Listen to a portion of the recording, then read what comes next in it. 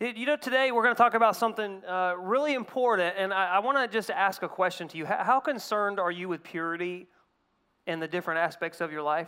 And all you spiritual people are trying to digest whether I'm talking about, in my action. Just purity in general. How important is air being pure to you? How important is your food being pure to you? How important is the water that you drink? I think we're all pretty obsessed with purity in the everyday things of life. In fact, I heard one person say you can actually spend $3,000 on an analysis of your house to see why it smells bad. I mean, this is how far we can go in today's world when it comes to things being pure in our life. Purity is something that we can all understand, and I think sometimes we miss probably the most important thing, and that is this: our hearts being pure. We're in this series again called I Am Blessed, and we're talking about the first few verses in Matthew chapter 5 about what Jesus said about being blessed. He goes through several attributes about what it means to be blessed. Today we're hitting this, Matthew 5:8. It says this: "Blessed are the pure in heart, for they will see God." Let me ask you something. When somebody does something good for you, is it important just the good thing they do, or why they're doing the good thing they do? Is it important just for them to do something good, or is their motive just as equally important? Ladies, let me ask you. He comes home with flowers, and you want to know why. Right? Flowers are good. They're beautiful. It's the biggest bouquet ever. But is he just saying, "I love you," or is he covering up a boo-boo he's getting ready to tell you about? I mean, good things are good, but just as important as the actual thing itself is the why, the motive behind the good thing. Jesus says that when you have a pure heart, you're blessed, and you will see God. Now, what does a pure heart mean? We're going to talk about the see God in a few minutes, but what does a pure heart mean? What does it mean to be pure? We have to go back to the original language in the scriptures. It was Greek during this time, and this is what pure means. It means crystal clear, clean. Unmixed motives, clean. Now, I want to kind of put this in context for you for a minute, because sometimes we're like, well, it's okay, just a little. If you turn on your tap water and it is one shade different than clear, do you have a problem with that? Yes, probably everyone in the room today and listening online would say, I have a problem with that. God is saying that you're blessed when you have unmixed motives, when your motives are crystal clear. It doesn't make someone perfect, but what it means is that their motives are pure. We need to know good actions are important, but God honors pure motives. Isaiah 29:13, this is what God says. He was talking to a group of people that had gone back and forth. They were doing good things, then they would fall away. And then they got to doing good things, but their motives were wrong. This is what he says. These are people that they come near to me with their mouth, and they honor me with their lips, but their hearts are far from me. And I think that's interesting, because they were actually honoring God. God said, you're honoring me. You're doing it with your lips. You're doing it with your actions. But you have become a people that are really religious and great on the outside, but inwardly, you're a mess. And that's easy for us to do really good things on the outside, but on the inside, our motives are not pure. And I'd be the first one to say that, you know what, the Christian faith, we focus on what we do. But just as equally important, we focus on why we do it. And I would go as far as to say, and this is important for you to grasp, God focuses more on why you do it. Pure motives are important to God. You know why? He didn't just come to clean up your manners. He came to change your heart. That's what he came to do. And so he cares about your motives. So today I want to walk through a few steps on how to get on the path to heart purity. Everyone look at your neighbor and say, I've got room to grow. And if you didn't say it, go ahead and say it. You need to say it. I've got room to grow. That's the premise here. And I think everybody needs to start with this when you say, I've got room to grow. When it comes to being on the path of heart purity, the first step is this. I remember that God sees everything. Now, for some of you, you're like, oh, crap. We start to think like, does he really? Yes, he sees everything. Hebrews 4:13 says, nothing, say nothing. Nothing in all creation is hidden from God's sight. Everything is uncovered and laid bare before the eyes of him whom we must give an account.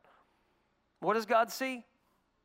He sees everything. Does he see 99% and miss the 1%? What's funny is we know that to be true, but we act like he does. We act like he misses 1%. And the funny thing is that 1% is typically us. We always put ourselves in that 1% that God doesn't see. And we typically do it in two parts of our lives when things are happening. The first time is whenever things are going really bad. God must not see me. And the second time is when I'm getting ready to do something really wrong. And then, God, he must not see me. When your motives are wrong, there is nothing worse than knowing that God sees right through you. You may be able to fool everybody else, but when your motives are wrong, God sees the intricate parts of you. He knows everything. Nothing is hidden from him. There was a story of a pastor named Ralph Jarrell, and back in the day, he had a 4-year-old little boy, and he pastored at this really old church with a really old building. And I don't know how many of you are familiar with old church buildings, but back in the day, when you walked in the front door of the church, you were in the sanctuary. Like, there wasn't a lobby or much of one anyway. And how you got to the bathroom was there was a door on either side of the stage. Anybody remember that? Right where the organ is and right where the piano is. And there was both. It was almost like every week there were dueling keyboards back and forth at each other. And so that was the door and this was the door. And that's how you got to the bathroom. That's how you got to the place where you had dinners with the church, fellowship hall, if you remember that. And so every morning the pastor would be sitting, how many of you remember this, in the big oak chair sitting right about here. Some people called that God's throne. I mean, it was big and impressive, and that's where the pastor sat. And then in the choir, that was a big choir loft back here, and that's where his wife was in the choir. So they didn't actually come down. The mom didn't come down until after the choir was done, and the Pastor Ralph, he was up here the whole time. 4-year-old little boy sat right there. And every Sunday, religiously, second song, second verse, he gets up, walks in front of the entire church, and goes through that back door, spends a few minutes in the bathroom, and walks right back out, 4 years old.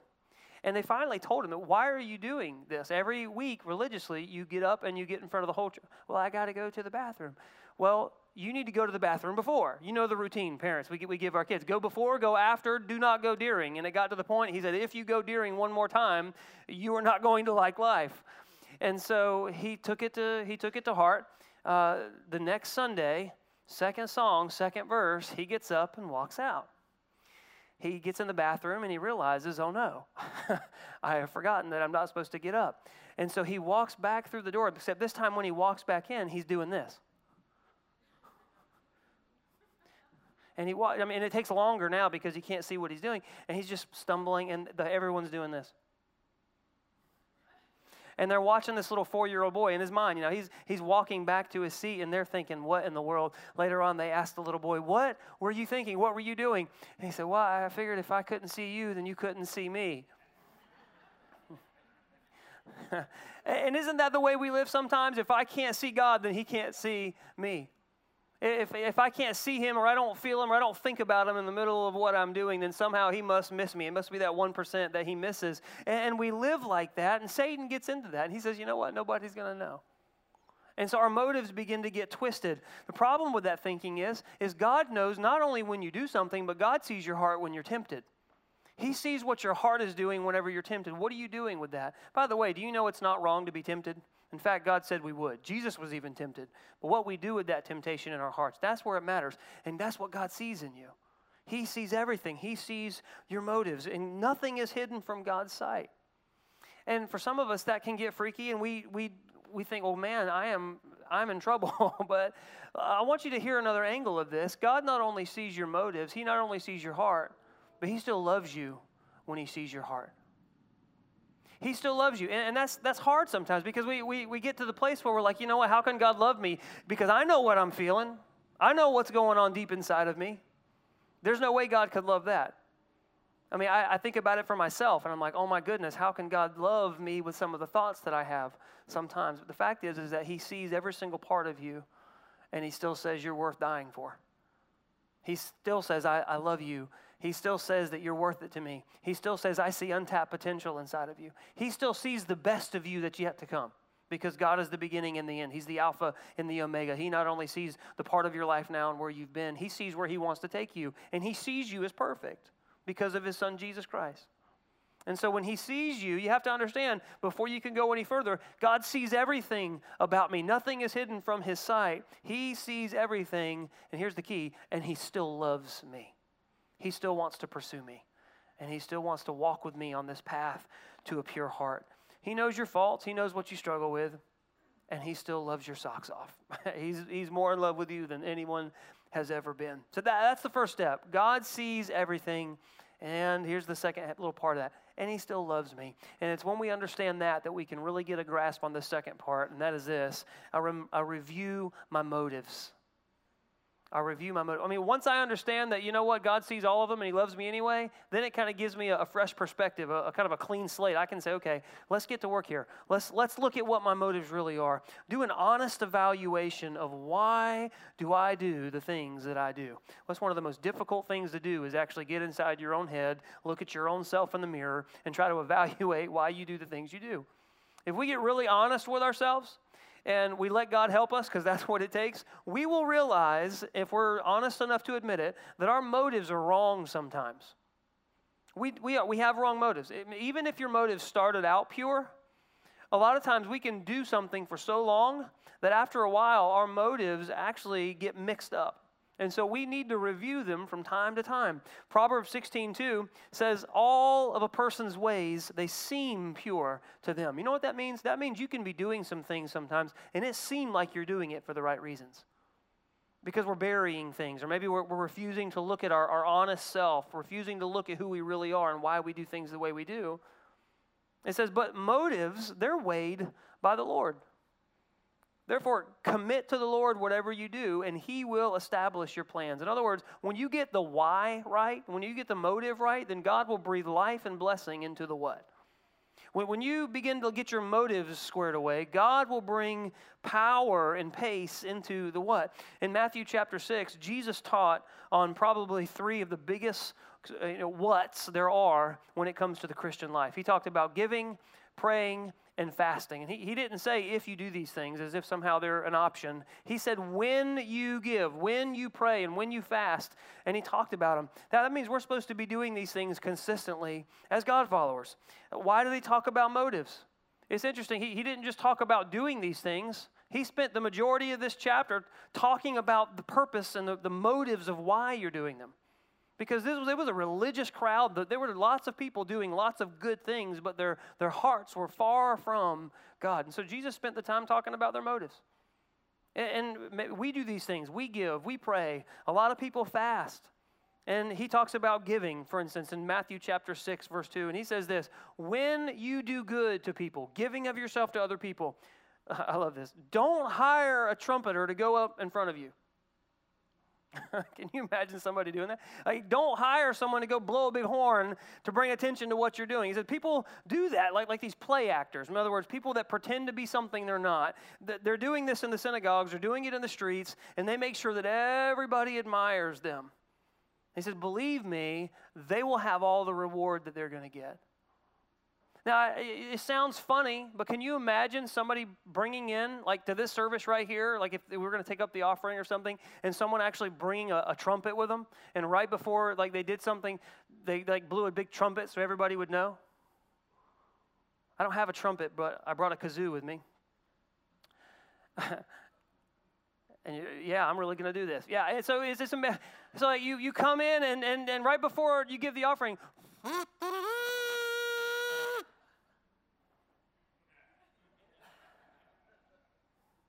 and then it comes down the other side, and there's like somebody else over here trying to outdo them. It's like bringing attention to myself. And as ridiculous as that sounds right now, that's what God sees when he sees motives that are impure.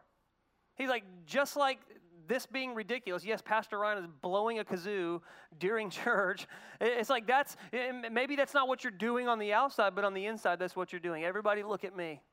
Look at the spectacle that I am. Have you ever been to a church where everything is labeled? Like literally there's plaques on everything. Like this chair was given, by George B. Humble. It's like why? Why are you bringing attention to your name? And this pulpit was given by Mr. Meek, right there in the front where everybody can see it during the whole service. This door was donated by Daisy Do-Right. And it's like, why is everything labeled? Sometimes it gets so ridiculous. You think like this floorboard was given by, and then listen, I don't have anything against memorials. You need to understand that. But why are we memorializing the living? Why are we bringing attention every person, every time we give, we act like we have to tell everybody. Jesus is saying, when you do good to other people, don't hire a kazoo artist. Don't do that. Don't bring attention to what you're doing. When you showcase what you're giving in public, then you accept praise from people. And that's all you're going to get. And we do that, we actually circumvent the blessings and the reward that we could be getting from God. God says, don't do it for show. Don't do it and blow a trumpet, so everybody can. Don't bring attention to yourself. In verse 3 and 4, Jesus says, when you give to charity, don't even let your left hand know what your right hand is doing, so that your giving may be done in secret. And because God sees everything, God sees what you're doing in secret. And your Father, who sees what you do in secret, He will reward you. You ever talk to yourself after you do something good? Man, you are so generous. I mean, we just talk ourselves up. And sometimes we do it to the point that, man, a kazoo's not even good enough. Now we got to bring in like the major party horn. And then, that's how it looks. And then we're trying to outdo each other in conversation, and someone's trying to tell you about something they did, and they're blowing their kazoo. And you're like, yeah, well, I did that too. And when I gave, and when I did this, and I tell you what, it actually got so good that I actually bring two with me because I gave double. And then, then I get my kazoo. And everybody's going, that's ridiculous. But that's what's happening on the inside of us. We're like itching for somebody to know what we're doing. Oh, I gave to this person. Or, I'm so charitable. You are such a generous person. Look at yourself in the mirror. Look at you. And Jesus said, you know what? When you do that, you have your reward. Jesus said in verse 5 through 15, he talks about praying. He's like, when you pray, don't do it like you're praying to the gallery, like you're using all these flowery words just to show how spiritual you are. Don't do that. So people will do what? Yeah, wow, listen, what a prayer. And that's your reward. That's literally the reward that you're going to get. You've tied God's hands. You've circumvented the reward that God could have given you because your reward is public praise. And he goes on in verse 16 through 18 to talk about fasting. Not something you might do occasionally. He says, when you do it, don't walk around and tell everybody you're fat. Don't walk around and pretend like that you're so hungry and look how skinny I am and I can't wait till Friday, brother. I'm going to tell you what, I'm fasting now, but I'm going to dig into that steak on Friday. Bless God. And everybody's looking at you like, oh wow, he must be super. He's a master faster. Look at him. Look at her. Man, will you pray for me? You're fasting so much, and then that's literally the reward you're going to get. Fasting is one of the most. I can't think of the word. The word on earth would be awesome. Things that you can do to draw near to God, not draw near to people. So what are you doing it for? Are you blowing a kazoo? Are you blowing a trumpet? The little things on the end of it so everybody can see and hear what you're doing? Or are you doing something in secret so that God can see it and that God can reward you? Letting God be a part of what you're doing, drawing near to Him. There's no need to parade yourself. Let me ask you this question. Whenever you do good, is it hard for you to keep it a secret?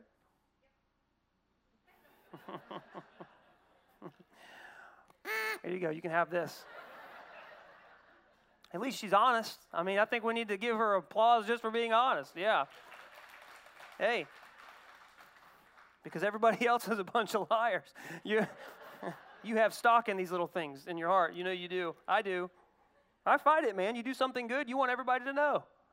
I mean, like you wake up at 2 in the morning and you can't go back to sleep and God's calling you to get up and spend time with Him. So one of the best times you'll ever have in life, right? And you think, man, you spend from 2 to 6, let's just say, and you're praying and you're reading your Bible and God shows you all these awesome things. What do you do when you go to work? You want to find a Christian so that you want to tell people what you did. Man, I pulled an all-nighter. Stayed up all night praying with God. Don't tell anybody, Wow, you stayed up all night? Man, that's something. That's your reward. That's it. You want to put your reward in the hands of people that can give you temporal stuff like accolades, which, by the way, leaves you always hungry for more? Or do you want to put your reward in the hands of God who can bless you in your spirit that's eternal, that never goes away and brings you a joy everlasting and full of glory, that is there in the most difficult times of life? 1 Thessalonians 2:4 said, Paul was talking to the church. He said, our purpose is to please God, not people. He alone, say He alone. He alone examines the motives of our hearts. So who do you want to please most? Make sure the answer is God. Even though we're human and we fight that, make sure the answer is God. So review your motives. Who are you trying to please? I love Psalm 19, verse 14. David said this, may the words of my mouth and the meditation of my heart be pleasing in your sight. I love that because he talks about his words and he talks about his meditation in his heart, the part that nobody sees, but he says, you know what? I do both of those. But I love this. Let it be pleasing in your sight. You know what that means? That means God sees it. He sees you. And I want you to make sure you understand that you can have the joy knowing that the God of the universe sees you. You can have peace knowing that God Almighty, who slung stars in place and knows them all by name, knows your name, and He sees you, and He's honored when you keep what you do, the good things you do, a secret between you and Him. You can honor God. You can bless God. You can make God turn His head at you and look at you favorably and say, man, I'm telling you what, that person down there is nailing it for me. I am so pleased with you insert your name here, whatever it happens to be. I'm telling you, that amazes me, that you can make the God of the universe turn His head and look at you favorably. Because you give and you pray and you fast and you do good to other people and you do good to God and you keep it between you and Him. So review your motives. What are you doing it for? The praise of people or to the glory of God? You know, I think sometimes we need to review our motives, but not just when we're doing good things. Sometimes I think we need to review our motives when we're going and making decisions from a day-to-day basis. Can we just go a little deeper here for a second? Because I think sometimes we do things and our motives get blurred, and we need to give ourselves the gift of self-awareness. And I say this as a gift because when you can really know why you're doing things, then you can have the power in and of yourself, with God's help, of course, to change it. How are you going to change something you're doing wrong that's unhealthy if you're not even aware that's why you're doing it? So self-awareness is a gift. I talked about this a little bit last week, that we make decisions in our present, and those decisions in our present on the surface are tethered and tied to a dysfunction of our past. And we don't really realize that we're doing it. It's the girl whose father left the family. And then mom went through several more husbands, and all of those left. And then she grows up herself, and husband leaves her. And now she's making these decisions in present day. And when she gets close enough to somebody she's dating, and it starts to get really, kind of intimate, and the relationship is going, the DRT, define the relationship. I think I said that backwards, but who cares? And it gets to the point where you have to really define what the relationship is, and all of a sudden walls go up. Why do walls go up? Well, because there's a truth that she's living by, and that truth is this: men leave. And so to avoid getting hurt, she starts being distant. She starts being aggravated. She starts doing things almost to sabotage the relationship on purpose. And the people that she dates, they would look at you and say, you know what, she's just mean. She's just a mean person. She's not marriage material. And it gets down to the point, and it's like, I don't know where this person came from. Why? Well, that's just an observation from the surface. But if we really look, there is a decision-making mechanism in her mind here that's tethered to a dysfunction in the past. Are we self-aware? Does she even realize that's what the motive is? Let me give you one a little lighter, but still heavy just as true, is a man that I know who grew up poor. And he grew up so poor, in fact, there were times when he tells stories, he remembers eating potato chips dipped in ketchup for dinner as a little boy at one particular time. And he was oldest of his brothers and sister, and so he felt like he was responsible and it was heavy on him. Well, later on in life, he grows up, you fast forward a little bit, and he gets a good paying job, and he gets married, and all of a sudden he is talking to his wife, and they're talking about finances, and she's saying, hey, can I get $5 to do that? We don't have it. And we don't have that money, and it needs $10 to take the kids. We don't have it. And she thinks, man, we are poor. when in fact they're not poor at all. He's just been hoarding money in the savings account because he never wants to be poor again. He never wants his family to go through what he went through. He never wants his kids to have to do without. All their needs are being met. They have the clothes they need. They have the food they need. Sometimes there's even an abundance, but she thinks they're poor because he's hoarding all their money in a savings account out of fear. Making decisions on the surface that are tethered to something, a dysfunction in the past. It's funny because you fast forward, many decades later, he's retired, owns his own business, and his wife gets aggravated with him because he doesn't just buy a pair of shoes. If he finds a pair he really likes that he's going to wear, he'll buy 3. 3 pairs. He doesn't get 1 stick of deodorant. He comes home with 4. Many people are okay and content with a jar of peanut butter. He gets the half gallon. Some of you are like, what's wrong with that? Maybe not a whole half gallon, but you get the picture. He gets the very biggest one that he can find. And he also has a very large house. Some people look at that as careless spending. And on the surface, it may appear that way. But could it be that those decisions he's making are to make sure there's an abundance in the present? Because I never want to experience the lack that I had in the past. Making decisions on the surface that are tethered and tied to a dysfunction of the past. Did you know that we make decisions every single day? Statistics say, some really smart people say, that you, by yourself, make 35,000 conscious decisions each day. And I wonder how many of those decisions are pure in heart, or are they tied to a dysfunction of your past? How do you decide the things that you decide? Why do you decide the things that you decide? Now, you may say, well, how am I supposed to know if something's tied to a dysfunction in my past? Well, you may not know, and that's just a fact. But that gray area shouldn't give us a pass on seeking to become self-aware. We should always become self-aware. Get by yourself. Ask God, God, show me. Are there areas of my heart? Are there areas in my decision-making, specifically with the closest people to me in my life, that I'm making decisions because of a dysfunction in the past, no matter how big or small? Open me up. Show me. Show me how I can be better. Show me how I can have a more pure heart. Show me how I can know what my motives really are. And I'm just going to say it. It's one of the most uncomfortable things you'll ever do is get real with yourself. It just is. Nobody wants to look in the mirror. Nobody wants to see their own faults because we're self-condemners by nature. But that's not the nature of God. He looks at us with compassion. He looks at us with not condemnation, but he looks at us with conviction, aiming us towards a solution. Are you brave enough to get in front of the mirror? Am I brave enough to actually look at myself long enough, to look at yourself long enough, to own up to why I do things the way I do them, and then get on a path to heart purity? That's a question worth investigating. That's a question worth thinking about. How do I start down that path? So I got to review my motives. And then I got to have some self-awareness in my life. And then once I've done that, I can take what I've learned and I can do the third thing on this path, and that's I can realign my priorities. I can take what I've learned, take what I know my motives are, and I can realign my priorities in a way that honors God. That's when we take self out of the center. And that's whenever we put God in the center and let him breathe life into every other thing. Some of you are trying to take hold of what you think your marriage should be, and you're very dominating in it. Maybe it's that, maybe it's another relationship. And if you just put God in the center of your life when it comes to your marriage, you'll find that you have what you need to be a better husband. You'll find you have what you need to be a wife. You'll find that God will breathe into you the very life-giving elements that you need, and your relationship will flourish because of it.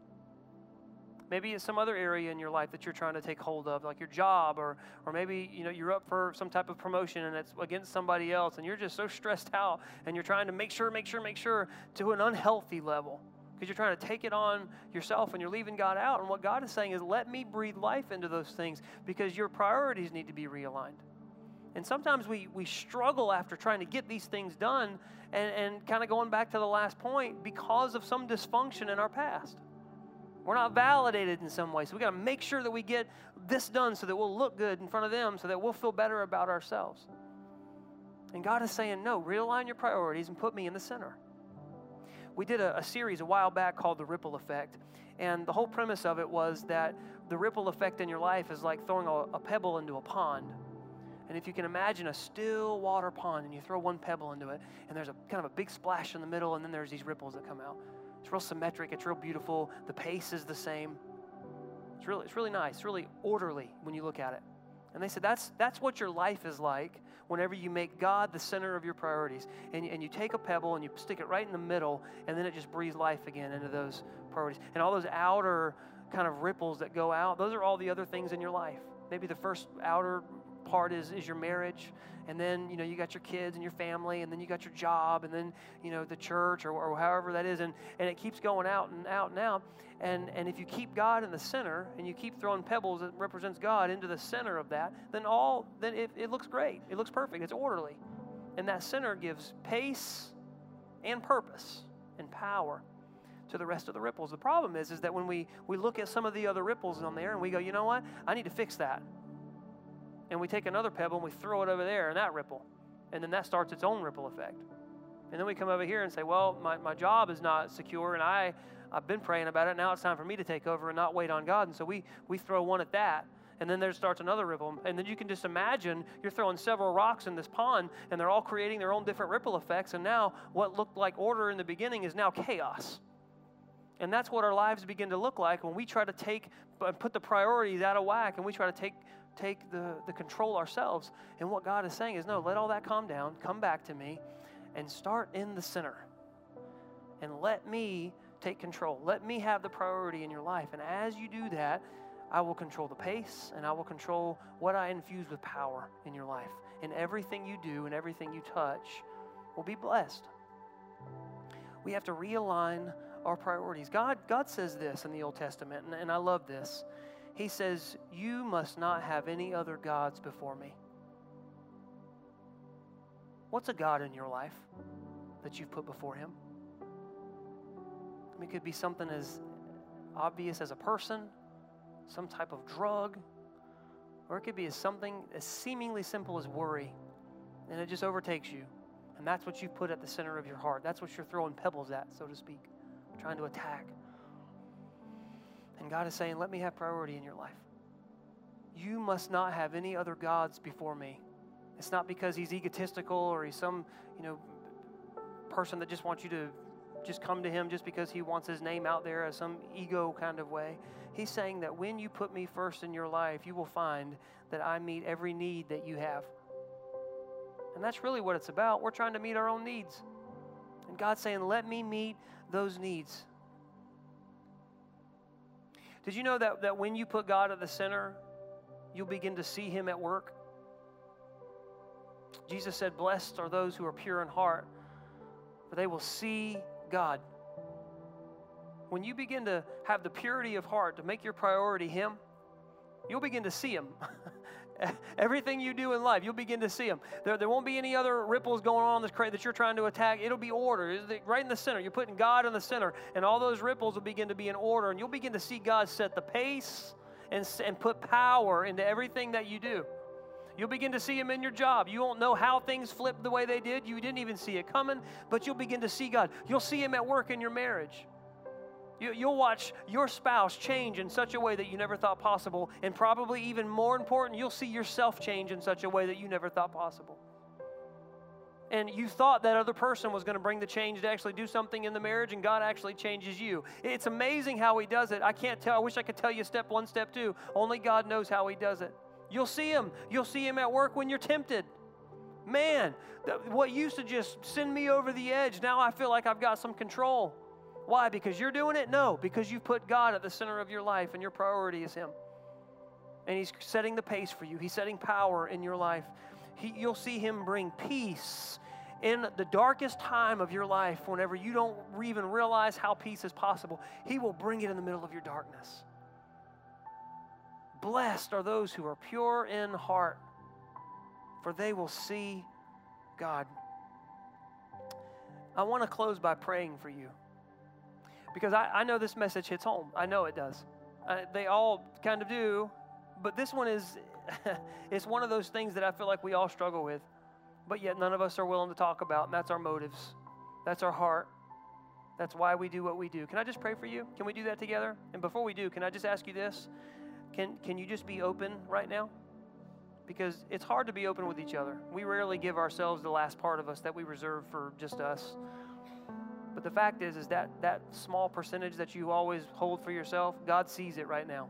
So I wonder if you just be vulnerable enough to Him as we pray. Can you just focus on Him that way and just kind of open up your heart to Him and let Him talk to you?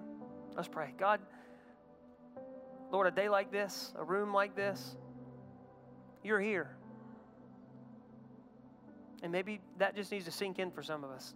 It's not Pastor Ryan that's here giving us this word. It's you that's here. You're here. We are entertaining the presence of a holy God right now. You see every person that's hearing online, that's sitting in the room, that's in the lobby, you see us. And not only do you see us on the outside, you measure our hearts. You actually see our motives. You see the parts of us that are hurting. You see the parts of us that are in pain. You see the darkness that we face. God, you see the trials and the struggles that we go through. You see every bit of it. And your word says you care. Your word says you love us so much. Even while our backs were turned against you, Romans says that you came. That's the moment you decided that you were going to come and send Jesus Christ. So we're in this room right now, and we're listening to this word, and we're just contemplating everything that we just heard. And the fact is that you see us in entirety right here. And Lord, my prayer for us today, for this church, is that you would empower us to walk out of here. And as we do that, God, that you would give us the courage to be able to put actions to our words and put you first. To put actions to our faith and figure out what our real motives are. To put actions to sometimes our fear. Let that be an encourager. And just look at ourselves in the mirror and say, God, I don't even want to do this, but I trust you enough to walk me through. There's a hurt in my life, and I know that it's there because I feel it. I know it's there because I've been shoving it underneath everything to try to get by from day to day. Years may have passed. Lord, I know it's still there, and you know it's still there, and it's time I acknowledged it. I can't always draw the connections as to what it makes me do or not do, but God, I know you do. I need you to help me.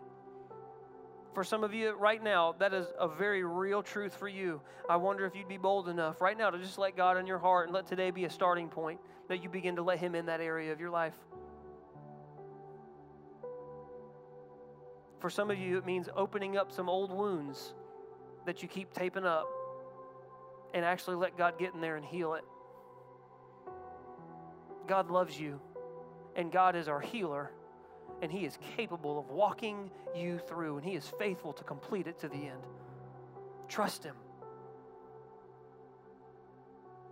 Lord, let us examine ourselves as we walk out of here, not so that we can just flaunt, but God, so that we can be better people for you, so that we can be more transparent and more true, so that when people see and hear us, they see and hear you, that we can be your church. For some of us in the room or listening online today, your first step in being transparent is maybe being transparent before a holy God and accepting Him as Lord. To say, I am done living for myself. If that's you in the room today, I trust the fact that God's already pulling at your heart. I'm just the guy that comes up at the end and says, would you say yes to Him? Would you aim your heart at Him? Would you be courageous enough to do that? I'm going to pray a simple prayer. I wonder if you'd pray this with me. The whole message today has been God sees your heart. He knows you inside and out. So he knows your heart. I wonder if you'd pray this prayer with me and mean it, and He'll see it. God, I need you. I'm lost without you. I believe that I am an imperfect human being with sometimes I have imperfect motives, and I need you to save me.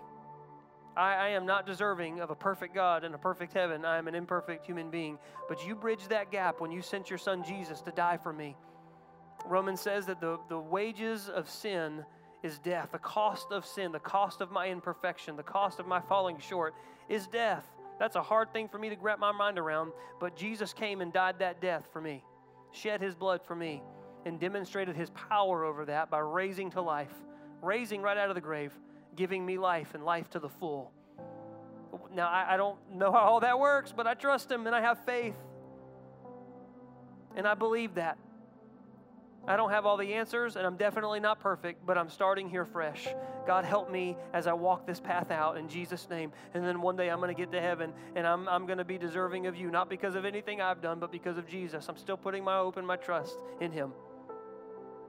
I pray that in the name of Jesus. Can we say amen together? Amen. Look at me for just 1 second. Can we just take 5 seconds and congratulate everybody who said yes to Jesus in the house today? Now let me give you a bold challenge. If that was you, don't walk out of here and do it alone. You have a Connect card in front of you, and I wonder if you take a second and check a box on there that says, I prayed to receive Christ. One of the biggest detriments that has ever been is for people to pray to receive Christ and walk out and never connect with a life-giving church. Let us be that church for you. Would you say, I prayed to receive Christ on a Connect card? We want to follow up with you. We want to pray for you. And we want to give you some next steps that you can take to be a part of this church family. It's more than just coming to church services. We want you to become a part of what it means to have life-giving relationships in the family of God. So would you take a bold step? Would you check that box? For everybody else in the room, I want you to take a second and fill that Connect card out. We have baptisms next week. We have classes that go on. We have bridge groups going on. What is your next step? Because I can tell you right now, if all you do is come to church services, at a certain point in time, you're going to go, is there anything more to the church than this? It's going to happen inside your spirit. Church services will get old if that's all you do is come in and leave. What's your next step? There's a place on that Connect card for you to check a box, and it's not just to give us information, it's for us to be a resource to you. We want to be able to make sure that you connect in a life-giving, meaningful way. If you're here for the very first time today, thank you so much for coming. I just want to express my gratitude for you worshiping with us. If you haven't already, we have a VIP table out in the lobby. We'd love for you to stop by. We have a gift for you. Guys, I love you so much, and I'll see you next week. Have a great week, guys.